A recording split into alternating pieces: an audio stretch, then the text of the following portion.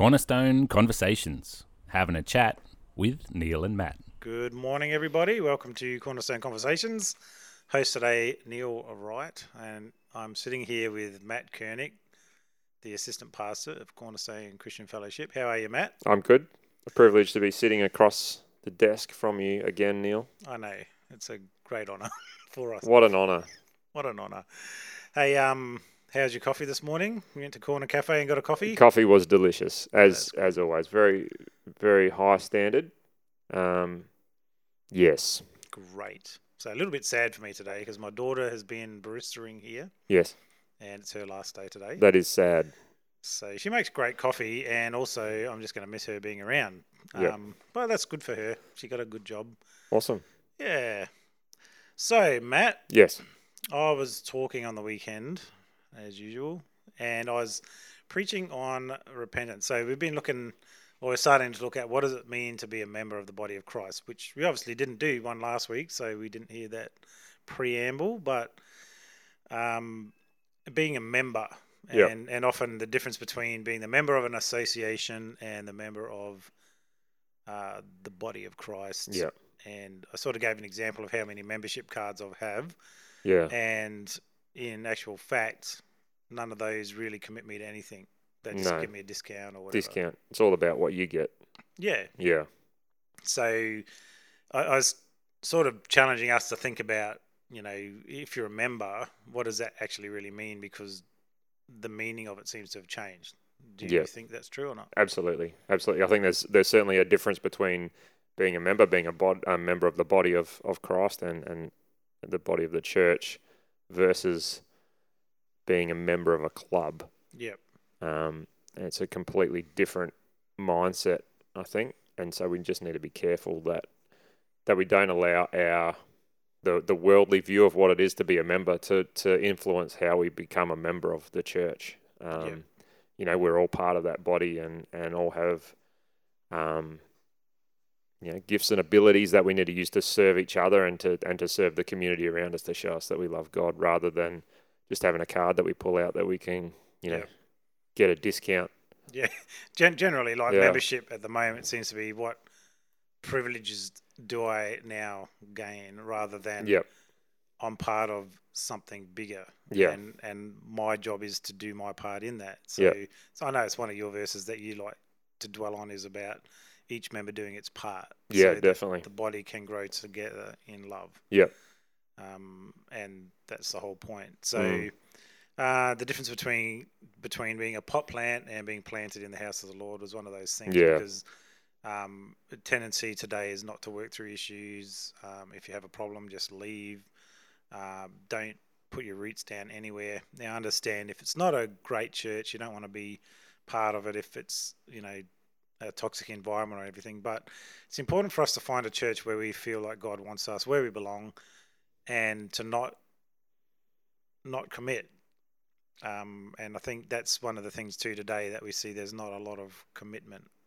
Whereas faithfulness was very important to my parents' generation, almost to a fault actually, where you'd stay in situations that weren't good just because you were committed. But it's sort of, like the old ditch thing.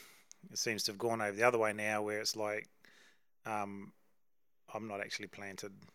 So we want to make sure that we fix that. So entering into that body of Christ is what I've been talking about. And the first thing that we have to do, without a shadow of a doubt, is a basic thing called salvation. If we're not saved, we can't be part of the body of Christ. Yep. So, definitely. I just had a little look at Acts chapter 2, verse 36 to about 41. And this is on the day of Pentecost when Peter's preaching, and he began preaching under the power of the Holy Spirit. And the crowd actually got convicted about what they'd done to Jesus. And it actually says it cut them to the heart. And then they asked a question, what must we do? And I think this is a question that we need to really get people to that point of, well, what do I need to do? First of all, if you don't know you need to be saved, are you going to bother? Yeah. So is there a point? Tell me, Matt, about the point in your life where you thought, I actually need Jesus. Was there a moment? Yeah, look, I grew up in a Christian home, so I was always part of church and whatever. And I guess for me, there was always that realization that I needed Jesus, but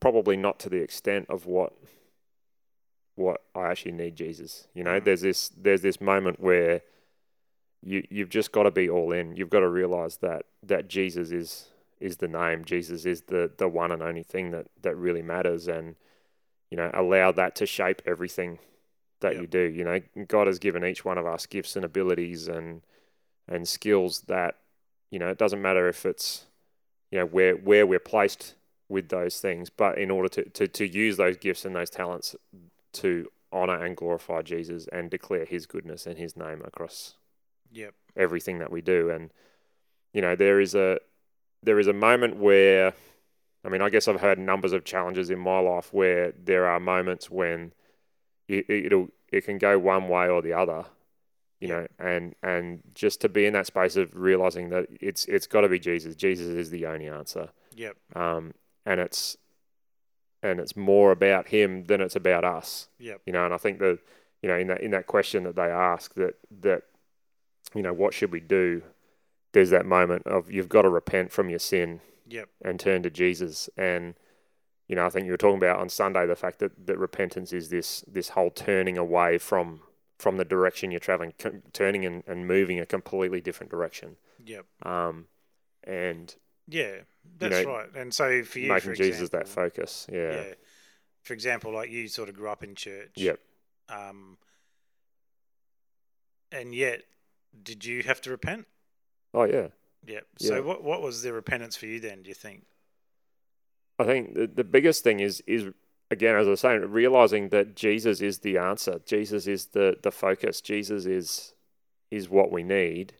Rather than I'm this amazing person and I've got it all together and I know the answers to everything. And you know, it's almost that attitude of, you know, growing up as a Christian, it's like, you know, I'm loved by God, but that's because I deserve it. Right. Yeah. You know what I mean? Like there can be this attitude of entitlement and all that, and there isn't entitlement. No. None of us deserve this amazing gift that God has given us, and you know, it's that is the repentance. It's getting rid of that desire for self and moving past all that and recognizing that, you know, the time that we are here on earth is like so short in comparison to eternity. And you know, when we have that attitude, it changes the attitude of what it is that we're here to do. So what we live for and what we're living for. And I'd have the same. So I grew up in church as well. Obviously not everyone I know did, but there was a time in my life, the same thing. It's like I was actually very young, so I loved God, but a point in time when I realized exactly what you're saying there, I understood the death on the cross for my sin. And I needed Jesus, and I needed to follow him. And I think that's where, you know, we can get repentance very wrong, because we often think that repentance is all about, I'm such a bad person. You know, I'm going to weep and moan, and it's only really the bad people that need to repent, because actually I'm a good person. You know, I've done nothing wrong. You know, I'm a nice person. I'm a good person. And you'll hear that all the time, you know. It only matters if I'm good or not. But, you know, the Bible clearly says that everybody's sinned. Everybody's fallen short of God's glory. And that Jesus is the only way out of that. And so it doesn't matter how good I am, I'm not really actually good. And I talked a little bit about how Jesus really delved into that in his Sermon on the Mount, where it wasn't so much the outside things, because we can all do the right thing on the outside, but what's actually going on in your heart? You know, like you look really good, and I gave an example, like, you know, someone gets a pay rise or a great job, and you know, on the outside you're like, oh, that's amazing, that's fantastic, and you walk away going, I deserve that, why did they get it? And there's jealousy and bitterness and rage within you. For sure. And the outward things are easily seen, but God's actually wanting to change your heart, the actual core of your being. And that's why I think Jesus in that Sermon on the Mount pointed out some things that that people didn't think of as saying, well, it says don't commit adultery, but I'm saying don't even lust after a woman because you've already done it. Mm.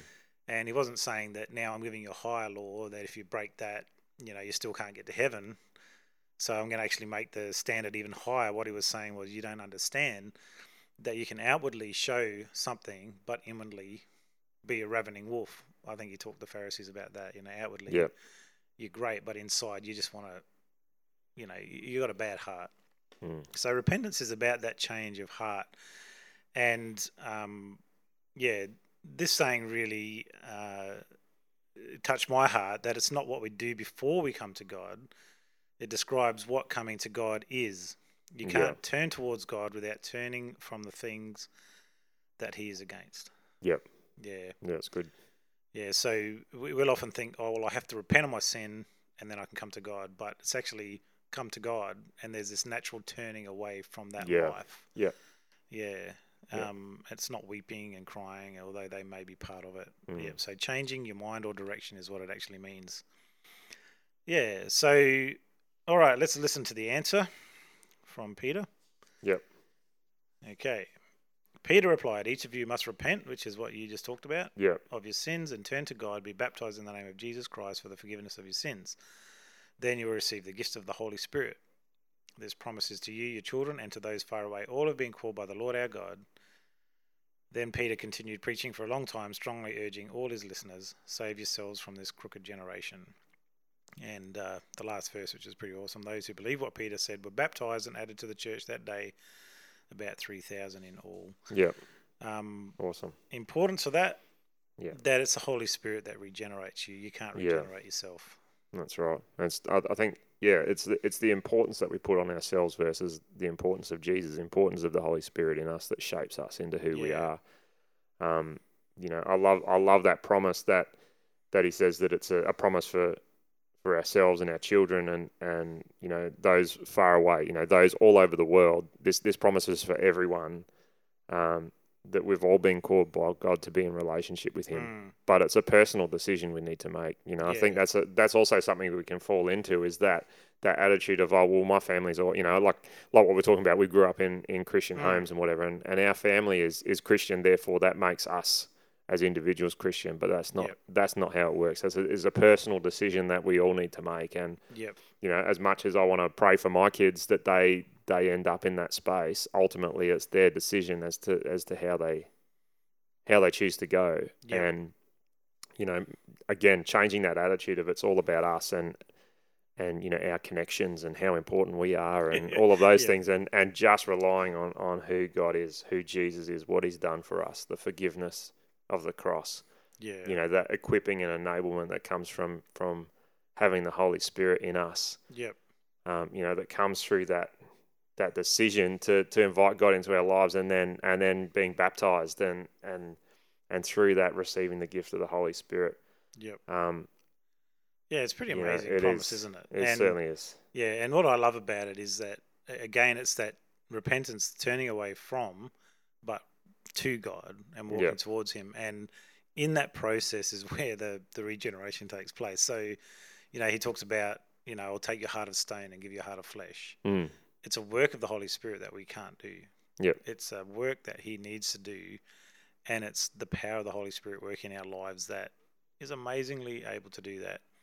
And then the second thing is that the Holy Spirit helps us to regenerate, but the remission of sins is complete. All right. So what remission means, it actually means letting them go as if they had never been committed.